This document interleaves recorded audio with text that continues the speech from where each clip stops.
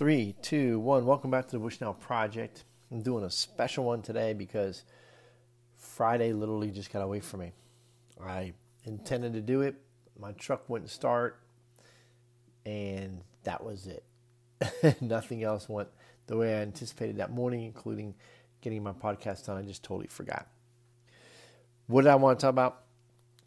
I want to talk a little bit about these feasts and the importance of a day, a week, a year, time, basically, who it's for and who it's not for.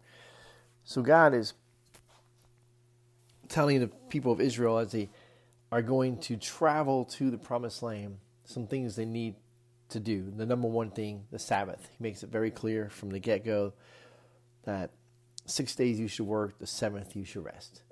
Then he has these other festivals, and some of them are 7 weeks apart, and then you're going to count 50 days from one, and from the wave offering, and then for the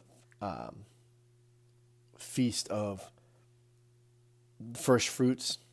Actually, the first fruits are followed 7 weeks later by the Feast of Weeks, Pentecost, and also known as a harvest festival. So these festivals, there's 7 days, 7 weeks, 50 days, or 7 more weeks plus 2 days.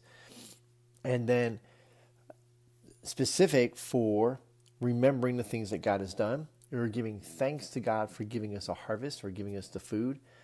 Now that's going to be when they get into the promised land, because God is providing them food every single day. The manna. So it's not until they get to the promised land are they going to actually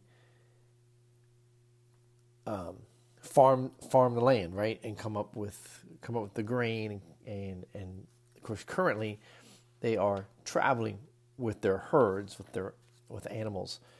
But so it's all about remembering who they belong to, what's important. And God knows that we are very forgetful. And so these festivals, so think about the things that are important to you. What do you do every week? If there's something that you do every single week, that's probably pretty important. And we do some things every single day. We eat every day. We sleep every day. We interact with our family members every day. There are certain things we do every day, but every week, what do we pause to focus on? That's probably important. So if you have a hobby, and let's say you do hobby X, and every week you have a day where you really focus on that hobby. I know some people where golf is pretty important to them and they play it a lot. And so that's, right, they do it probably more than once a week, but they are intentional in doing that. God knows that if we are not intentional, if he doesn't keep us intentional in some things, we're going to forget. And so that's why these things are important, and that some of these things have to happen every year, and they happen around something that we kind of sort of need, food. We kind of sort of need food, and we sort of need to remember the Passover and how God brought them out of Israel, brought them out of Egypt, rather, brought Israel out of Egypt. And so these are important festivals, but the timing of them is for us, not for God. It's not, well, God's really needy, he needs us every 7 days to worship him. He needs this bread of presence brought to him. Again, it's not for him. He's the one that gave us these things, and so he gives it to you, and so you give it back, and that's supposed to be a gift. No, it's not how it works. So just recognizing that throughout Leviticus, all these rules and things, they're for us to have a better life, a more productive life, a better experience, if you will, in worshiping God and keeping the main thing the main thing.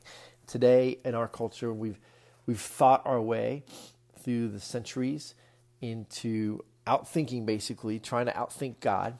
Can't outthink God. But we have really tried to make man God, and God has a way of humbling us and bringing us back. And so I place myself at the becking, if you will, of the Word that I look at God's word and I think about, what is it telling me? I don't try to tell, well, I think this is what it should say, or this is how I experience it. It's God's word helps us to live the way we should and gives us direction and feeds us, actually. God's word is, there's a ministry of God's word, I believe, and that it feeds us. And so Leviticus is a very important book, but it can be very difficult just to read. And so it's better to read it and study it and look at some good notes and understand it also in the light of Numbers and Deuteronomy, even going back to some aspects of Exodus. And all of these help you see so if you're not sure, well, what is this saying? Well, you can go look at where the same thing is being said in a different book and gives it better context. Because, for instance, in Exodus, God is telling Moses, all right, this is how I want you to build this. This is how you're going to act. Leviticus is, all right, now you're going to do it. You're going to set it up. You're going to do it. And here's some other things you're going to be doing as you get to the promised land. Numbers is sort of a sad book. It's the 38 years of them wandering in the wilderness. And so where Leviticus takes about a month, Numbers takes 38 years. And they're wandering in the desert. They're complaining. And it's called the book of Numbers because they count the people. And so people matter.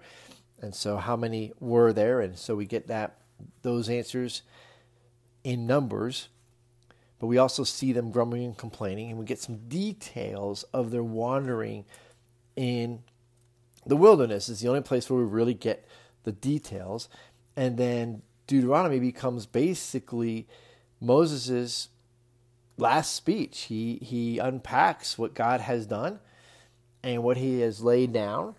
And they are on the eve of going into the promised land, and Moses is not going with them.